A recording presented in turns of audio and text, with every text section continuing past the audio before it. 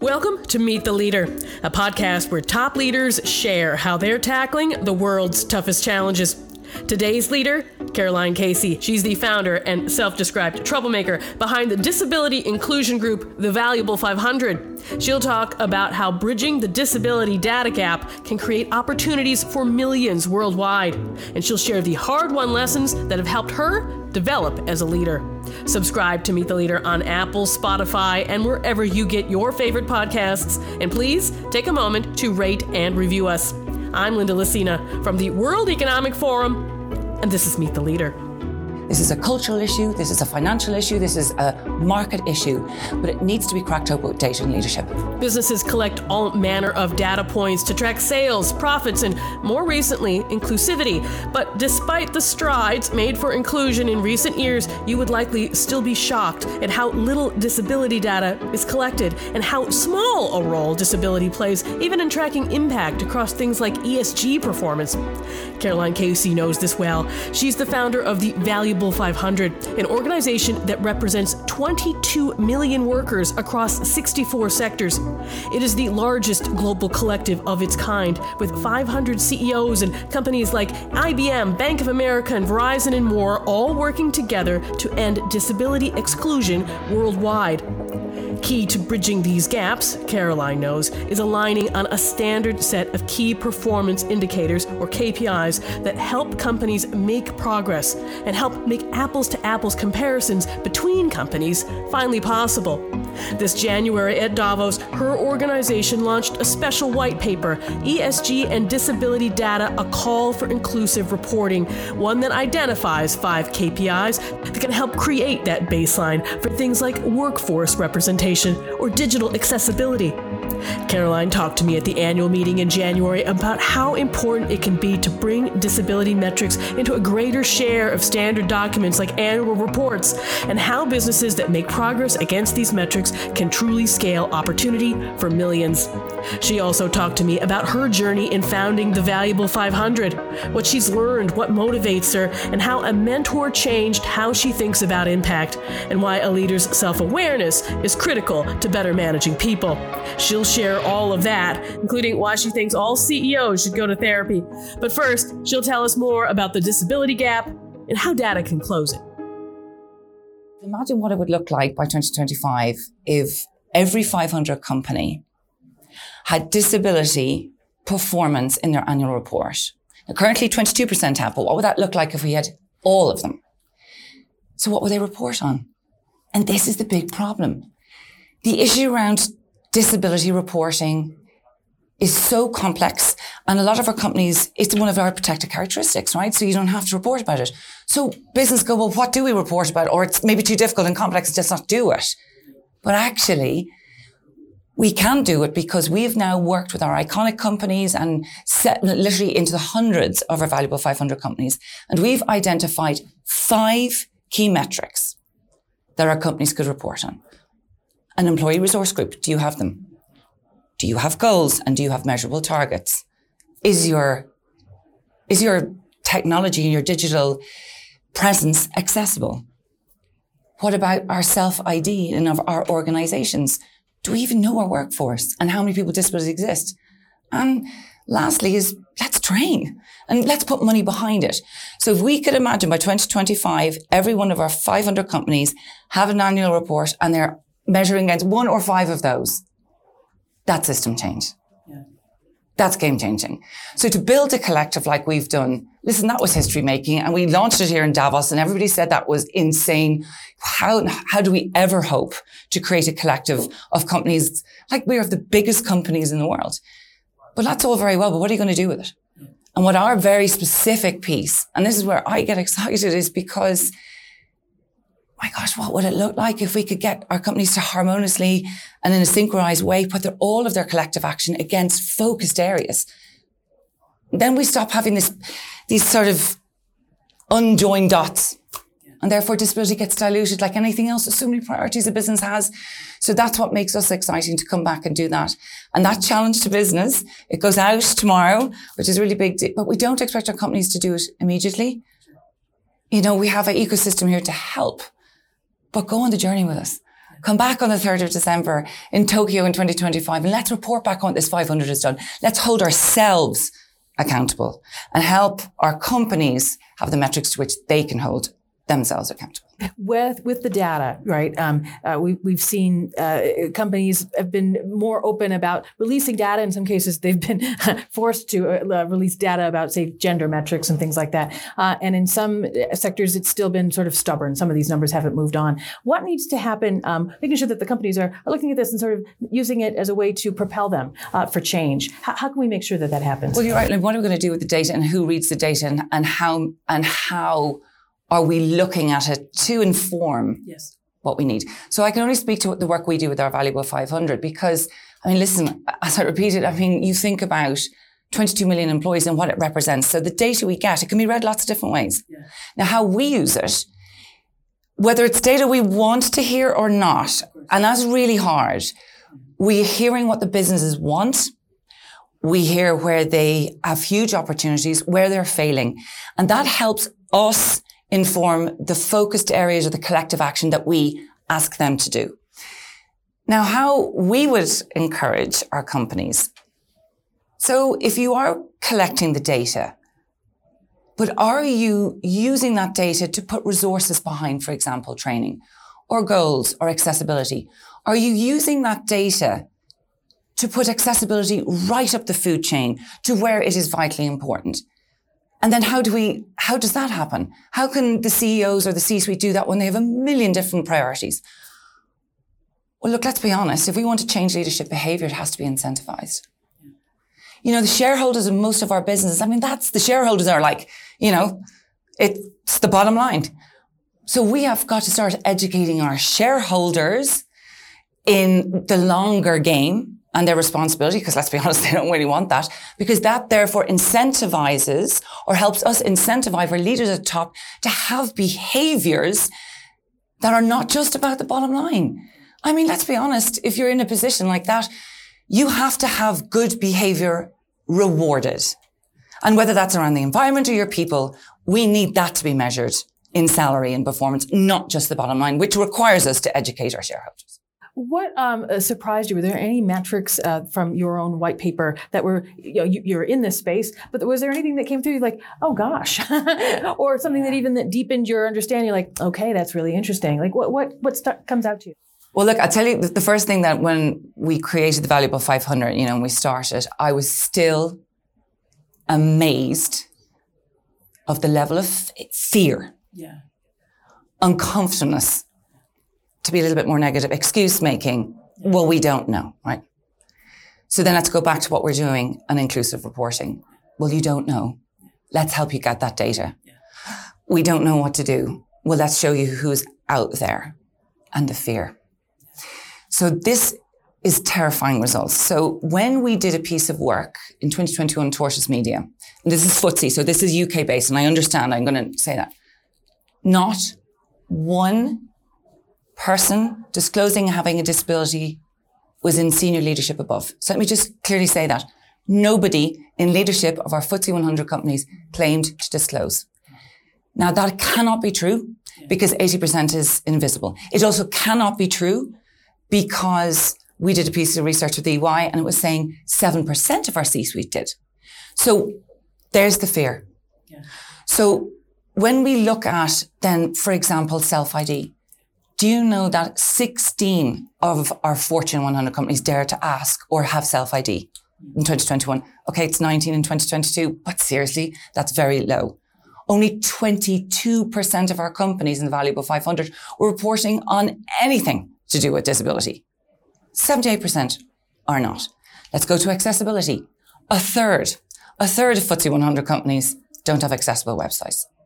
So can you hear that we have crafted the data that we want to collect, the reporting we want to get, because it's a really reflective, not just anecdotally in the conversations you have, but it's also reflective of the fear that exists. And that fear is stopping companies beginning because they think they get better return on investment if they maybe focus their area on another area of inclusion.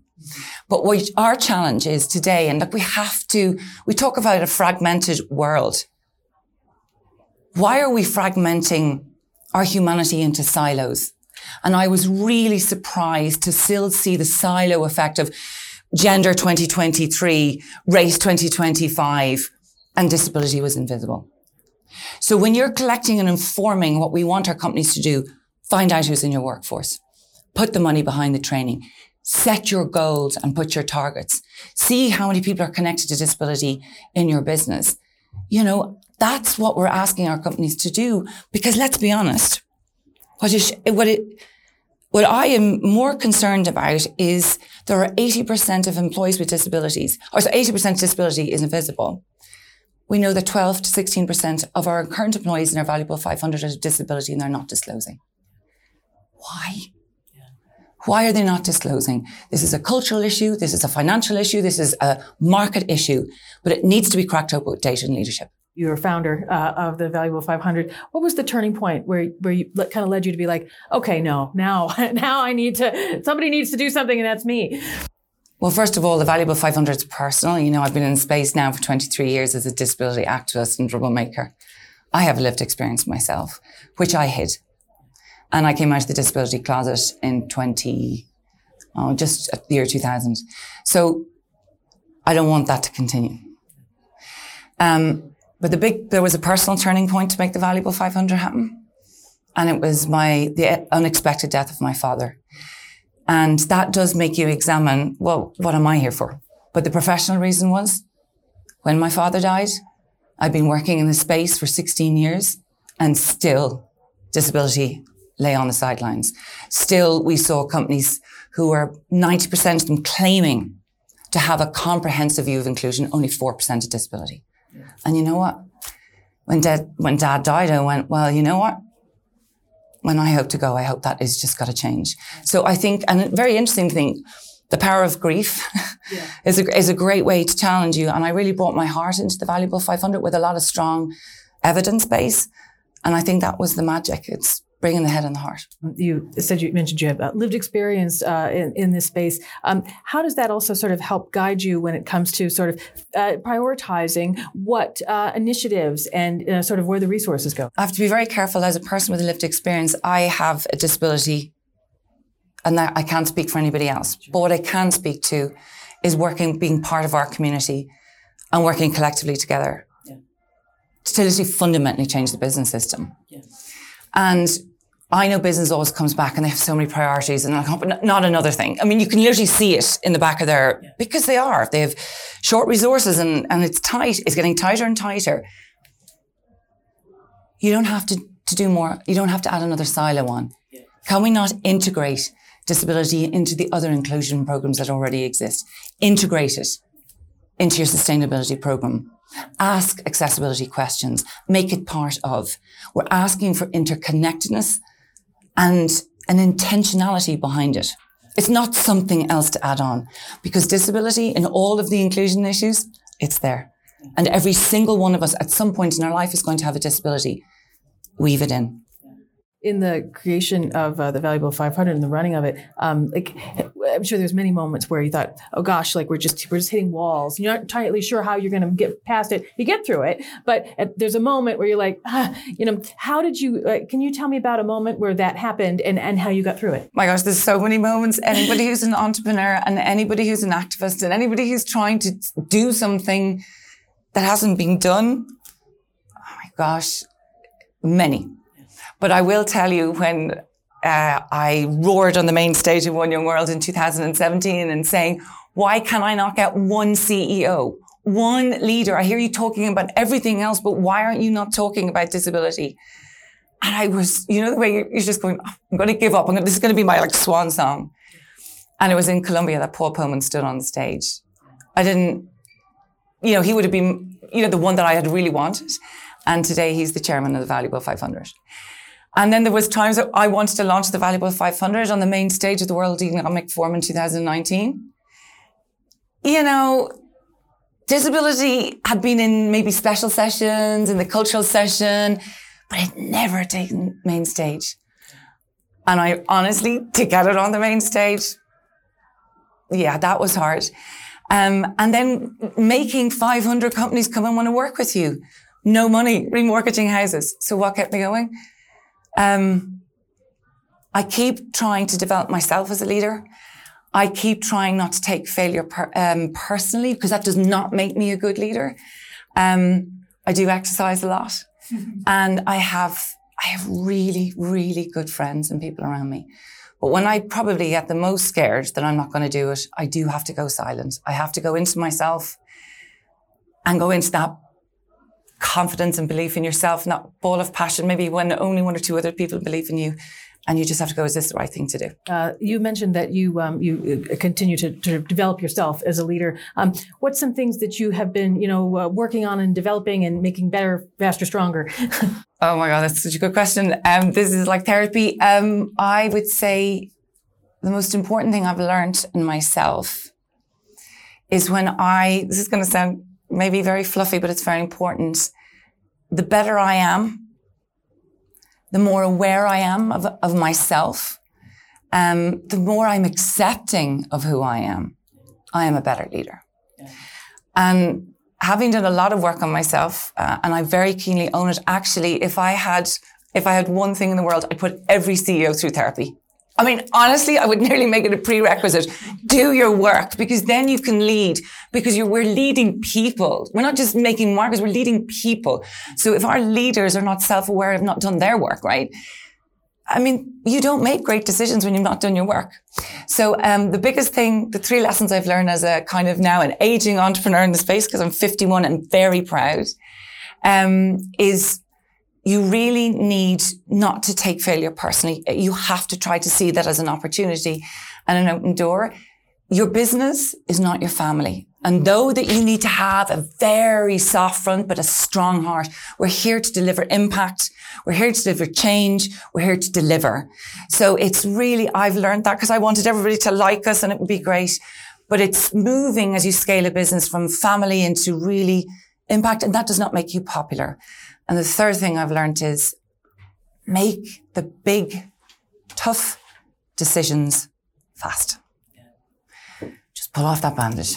Because in that gap of uncertainty, that lack of confidence, I think, can have a detrimental effect. And I think, last of all, go with your gut. Your gut instinct. I have made the greatest mistakes in my life when I stopped having confidence in myself and I listened to other people. Listen to your gut. Listen to your gut. Listen to your gut. Is there a piece of advice that you have always been grateful for? So many again. But I'm going to say one thing that was very uncomfortable advice given to me. It was by Bill Mitchell. He was one of the former CEOs of Arrow, which is like a Fortune 200 company. And he was mentoring me. And he said, Casey, because he used to call me Casey, yes, you're a system thinker. Yes, you have great vision and ambition, but remember 80% is good enough. I was like, what? But it has to be perfect. And he just went, if you want to scale change, if you want system change, 80% is good enough. Perfection is what gets in your way. Get out of your way. Get out of your own way. Is there a book that you recommend? Loads of books. I am a big lover of Brené Brown, and Rising Strong was actually one of the books I read in one of the moments. Will I ever get funding for the Valuable 500? Thank you, Nippon Foundation, we did. Rising Strong by Brené Brown and Daring Greatly. The reason I think Brené Brown, like Susan Cain, whose book is called Quiet, they blend personal stories of themselves and of research with very compelling data. And I think to have personal change, and when we're looking at cultural change in our business, we need that. But the thing that I loved about Brené Brown's work is own your shame, be vulnerable, be human in that, because that's your greatest strength. I'm starting to see CEOs do that. Yeah. Because when we work with CEOs, we see CEOs telling their stories. And that very vulnerable place is the greatest strength and the impact of the teams around them. So Brené Brown, every CEO, Brené Brown. We are in a poly crisis. We've got an economic crisis. We've got an energy crisis, a climate crisis. How can leaders prioritize in a time like this? First of all, we have to learn how to manage chaos. and to deal with uncertainty, because the one thing we, once again, a cliche, we're certain we're uncertain. This is a decade of disruption. It's deeply difficult. So the biggest thing before we tell our leaders to prioritize, my thing is, are we helping our leaders have the skills to do transformational change, managing uncertainty, managing people around them? I think the big thing is, if you want to talk about all of this place moving forward, we've got to do things differently.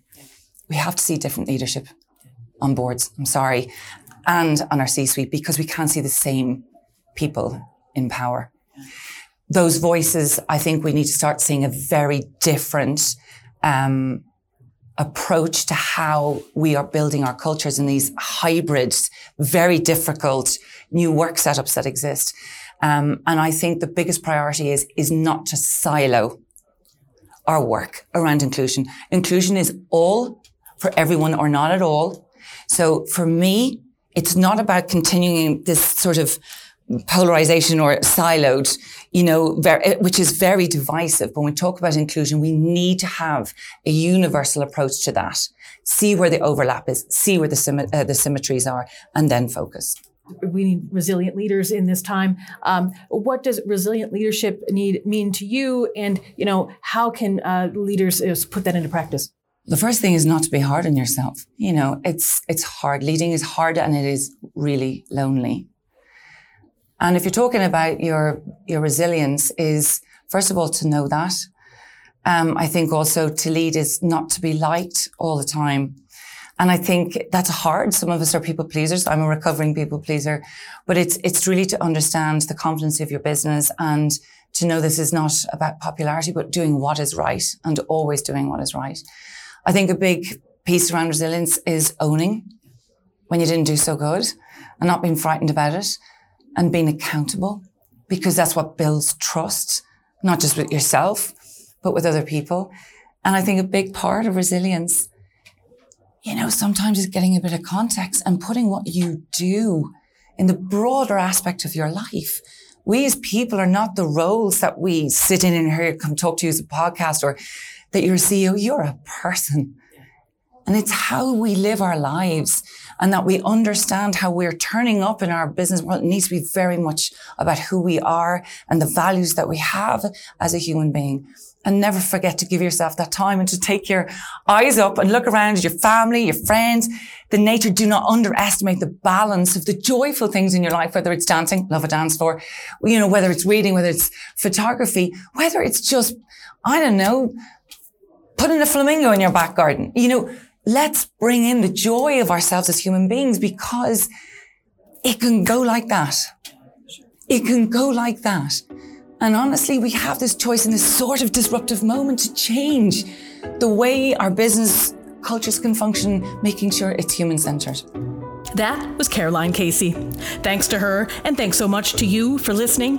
A transcript of this episode and my colleagues' episodes, Radio Davos and the Book Club podcast, is available at wef.ch/podcasts. If you liked that episode, check out episode 57 with Kearney's Alex Liu. He takes us through some research his consulting firm has done on joy at work, what's needed to make it happen, and how we can all attain and protect it.